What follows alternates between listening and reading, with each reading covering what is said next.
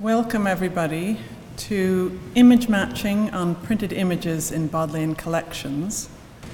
The lecture will be given by Giles Burgle of the English faculty, University of Oxford, and by Andrew Zisserman and Relia Arandjelovic of the Engineering Science Department, University of Oxford. Thank you, Alex. This is going to be a talk about image matching on printed images in specifically Bodleian collections of broadside ballads. Broadside ballads, as you may or may not know, were printed on single sheets from the 16th to 20th centuries, containing words and images once displayed and sung daily in Britain's streets and inns. Although part of living traditions of folk song, popular art and literature, these illustrated printed sheets are now rare and preserved in only a few libraries. Digital collections and catalogues have improved access to these fragile survivors of popular culture in print. The Bodleian Library has been at the forefront of efforts to collect, preserve and describe broadside ballads for several centuries and is committed to further efforts to make them available for all. And this talk is specifically about the image content of broadside ballads. A summary of the visual content of broadside ballads. Ballads are copiously illustrated, especially those dating from between roughly 1600 and 1700, with woodcut printed images. Woodcuts are printed from wood blocks. Wood blocks are recycled from job to job. Woodcuts and wood blocks may be copied to make very similar wood blocks. Here is a wood block. On the left, a rare survival now in the British Museum. And here on the right is a woodcut impression made from that block. We know quite a lot about this block. It was one of a collection from which printings were made for a book published in Newcastle in 1858, which the Bodleian owns, and which has been digitised through the Google Books project. And here's that same image on one page from that book, in the bottom right. And here it is on a ballad. The Careful Wife's Good Counsel, from the press of the Newcastle-based printer John White, probably over a century previously. Dating is uncertain. We have John White's dates and trades between 1720 and 1769. Here it is again, on a different ballad, printed later by Thomas Saint, also in Newcastle. The block is one of a collection, then, that we have provenance for, that we know descended through inheritance through successive members of a single printing business, some of which may have first been used as early as the late 17th century and then passed down onto Charnley and now survive in various libraries and museums. The recurrence of impressions from off-particular blocks is of great interest to bibliographers and book historians because those impressions may reveal the location or date of printing of a work when no date is given, or when, as in the case of these famous quartos of editions of Shakespeare printed by Thomas Pavier, one of these dates is false. The impression on this book, 1608, is suspiciously similar. This impression here of this ornament is suspiciously similar to that of this edition of 1619, which paper evidence studied by bibliographers has proved is the true date of publication for both these books.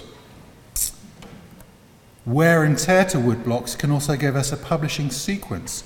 In the case of these areas of damage, if you can see these little white dots, which appear more numerously during the working life of this block.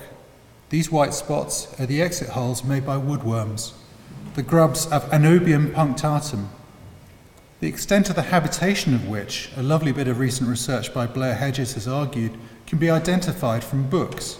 Anobium is a northern European species and leaves a distinctive pattern of wormholes in the block, and so too an impression from that block in books published in northern Europe.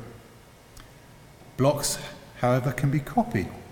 Here's a famous woodcut image, the London Prentice, which my colleague Alex Franklin spoke about earlier in this series, and which is on display as part of the exhibition that accompanies this series. It shows characteristic traces of worming in this region, again these white spots here, which a subsequent craftsman has copied into a more decorative design. Here's a detailed close-up of that. This brings me to the whole area of copies of blocks. Woodcuts may be copied loosely. It would be hard to mistake this block for this block, or quite closely. This image on the right is a copy of an image taken from this book, probably through tracing, the process being that an impression on paper would have been pasted down on a block of wood, varnish or an oil would have been applied to the back of that impression, allowing the ground to show through the figure, which would then cut away with a chisel, leaving the figure to be printed, raised in relief, ready for printing. You'd have to look quite hard to deduce that these are copies rather than the same block, but you can look at this line here, for example, of the crown. No one block can generate lines that vary from impression to impression like this. Matching blocks is largely a judgment call. It has been done on a case-by-case basis historically. Optical collators, such as this apparatus, a McLeod collator, used to detect variant typesettings, could be helpful, although variations in the quality of the impression caused perhaps by uneven inking or differences in paper quality, or again damage to the block, make identifying blocks again a matter of finer judgment than resettings of type.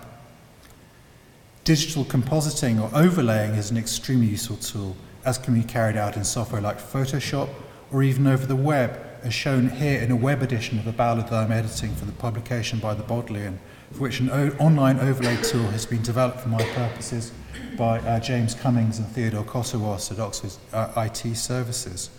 An issue here is ensuring that your putative images off the same block are the same size and free from the optical distortion that photography inevitably introduces, particularly of ballads bound into thick albums, which may be impossible to take a flat image of. A wider problem is, how do we keep track of the total distribution of blocks and their copies? The Bodleian Ballads collection employs a semantic, keyword-based system known as icon class, in which keyword descriptions have been applied to all 22,800 illustrations by my colleague Alex Franklin in the 1990s. This records the subject or content of a woodcut image, not explicitly its provenance, i.e. that image A is copied from image B, although cataloguing notes or secondary scholarship may record that conjecture. So we're faced with a situation in which we have numerous impressions and items in the collections, some taken from the same block, others copies, variously loose or close copies, a complex set of data with various kinds of richness and degrees of interrelation to other illustrations and to illustrations elsewhere, in ballads, in other collections, and in books. And this is a situation that led me to contact Andrew and Relia to see if they could help. What I'm going to do is to describe a system which makes this easy to do. Okay, I'm going to talk about the functionality of the system, and then Relia will talk about how it works. So this is the web interface to the matching system, and here's an image of one of the ballads. Okay. And the task that we want to do here is, say you want to find out where that illustration is in many other, so keep that illustration in mind. We want to see if we can find that in other examples. So we can go through each one in turn and look at this and decide if that illustration is there or not. And you can see this is quite difficult, and it could be very, very tedious because we're maybe going to go through thousands of these documents. Okay. So let's just go back to the start. So let's pick one of these, and say we want to find this guy here. So I'm going to show you the matching system now. So all we have to do is we select this illustration, we hit search, and now it's searched through 1,000 documents and found all the matching illustrations. So this is what we searched on. I'll scroll down. This is the same one again, but all of these are illustrations in different documents. And you can see that because you can see the shelf marks which are written above are changing. And as we scroll down, you can see we found illustrations in many, many more documents.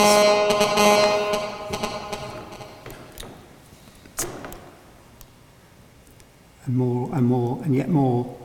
Okay, so this is all done while you watched. We went through 1,000 documents and searched. If I go back to the document, we can search for maybe this person here. So search for this illustration. There we are, I've just matched her. Again, I'll scroll down, we see all the matches. And as we go through the illustrations, you can see the difference in print quality, different ink, and start to think about the age of the block, as Giles was explaining. So again, these are all the matches that were found. Let's go back. Again, I'm going to go back to the same image, and we can search for everything. We'll just search for this guy here. Again, we searched for 1,000 documents, found the illustrations that match. Here we are. Interesting, yes. As we go down, we see more variation. And right at the end, this is interesting. You see we've only matched a part, there's a damaged one here, we just matched a part of the illustration.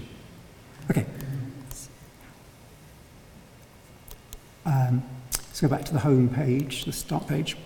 We'll pick another one.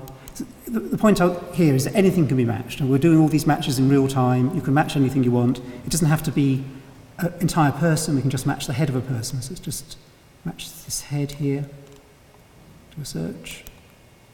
Again, these are the matches. So you can see how this enables you to find matches for illustrations effortlessly, but we can go a bit further than this.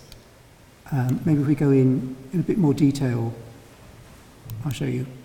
So what you're seeing here, this is the document we started with, and here's the illustration we searched on. Here's the matching document, the matching ballad that's been scanned, and here's, if you can see it in yellow here, this is the match that was found. And then down below we've got them next to each other. And when you have them next to each other like this, you can start to do the comparison. You want to see what's changed between this one and this one in terms of if there's been some damage, the ink quality. But we provide one more functionality, one more service which makes this easier, which I'm going to now. So it's hard for a human to do this. I'm just going to make this a bit smaller so you can see what we did. So what you're seeing here, this is the one we started with. This is the match over here. And in the centre, we've registered the two. We've aligned them as best as we can, so they're overlaid. And now we can switch between them. So as I move the mouse, it's going between the left one and the right one. They're overlaid perfectly. And so now you can see the difference. In this case, you can see the difference in the ink quality. And maybe if you look in this region here, you can, as we move, you can start to see maybe there's a wormhole, I'm not quite sure, maybe there's a wormhole there that's more apparent, depending on the ink. If we look at the eyebrows up here as we move, if you look at the eyebrows, you can see the amount of ink varying. So this would be very, very hard to do as a human, having these even side by side, it would be very hard to do, but by overlaying them and toggling between them, you can see this enables this sort of comparison which is needed to date and look at wear on the blocks. Okay, so now I'm going to, that's the functionality. I'm going to hand over to Bodleian now, who will explain how this works. In order to be able to search all these images, the computer has to have some sort of a representation of them. So if you think of Google text search, for example, you would represent documents, books, web pages as a collection of texts, a collection of words, and then you would type in a word and search the whole collection. So we have an equivalent for image search where we represent, we extract these visual words, we call them. They are basically iconic patches in the image, like shown on the left, outlined by ellipses. And then images are represented as collections of these visual words, as shown on the right. And the key point behind the visual words, the key idea is that they can be detected in different images. So that the same detail, same iconic patch can be found in two different sheets, like on this example. So here we see one visual word found on two different sheets, but on the same illustration, outlining the same detailed part of the person's hat. So now that we have this tool where we can extract visual words from images, we can represent images as many visual words, and then we can use Google-like search methods to search using these visual words compared to textual search as you would do normally. So I can show you now how this works in practice. So if we say go again to the home page, and let's say I show you the same example, and I can outline the region that I want to search, as we saw before, and press search. And I can now show you the actual detailed matches. Let me just write that. So here we now see these visual words as we saw them before. And if you see the now drawing lines between all matching visual words from one image to the other one, which enables us to do all these things you saw before, to align the images and do what we want with them. So now I'm going to hand it over to Giles again. Thanks, Andrew and Aurelia. So I think you'll agree that this technology works spectacularly well in matching copies of ballad blocks and is extremely helpful in identifying individual blocks as well. Here we have 3 different blocks, but the same image, the same composition. I don't think that traditional semantic subject cataloguing is at all rendered obsolete by Andrew and Aurelia's approach, wonderful though it is. Here we have some rather different renderings of the same situation. This is the London Prentice famously tearing the hearts out of 2 lions while in front of the Turkish court, the prisoner in Turkey. Very different stylized representations of each. I suspect that an automated system with current technology would have to know what was going on here, would have to somehow extract meaning or high-level description to match these 2, and so here's a role for our existing cataloguing methods, I think working alongside automated image match very efficiently. Indeed, the future of illustration cataloguing looks extremely bright assisted by image match. The model that's being developed for Bodleian ballads will have the ability to describe the block, the bibliographical means of production, the impression, the printed sheet item, the ballad in hand, the expression, the artistic creation or version, such as this expression, this version of this scene, and the subject or theme, the iconographic tradition, in a broader sense than an expression, which is also an iconographic tradition in a more direct sense. Image match directly helps, very powerfully helps with, indeed transforms the first 3 of these inquiries, and I would argue also helps with the last as well, by allowing the cataloguer to concentrate on those things that humans are good at. Image match also opens up new research questions by asking catalogers to define thresholds of differences between the same or similar images. Here is an example of some very similar images. These 7 images, followed by one that is somewhat the same and somewhat different. Being faced with this sequence necessitates a retuning, a calibration of the cataloger's perceptual and taxonomic faculties. What is one looking for? Block, image, or regions of similarity? The area of regions of images is strongly brought into focus by the composite nature of some woodcut images. Andrew and Aurelia were highlighting hats within the same block previously. Here's a hat from a block that's on the move. Alex has written about this extensively. Resting on the same hat, resting on different heads. Blocks can maybe, of course, divided and reassembled in multiple ways, and this is an entirely new kind of area of research that image match opens up, makes feasible in ways that previously it wasn't. Looking more to the future, I wonder if image match can help scholars of literature as well as art by identifying variations in typesettings in early printed books, a very common condition for early printing. Overall, the possibilities of image match in the humanities are tremendous and genuinely exciting.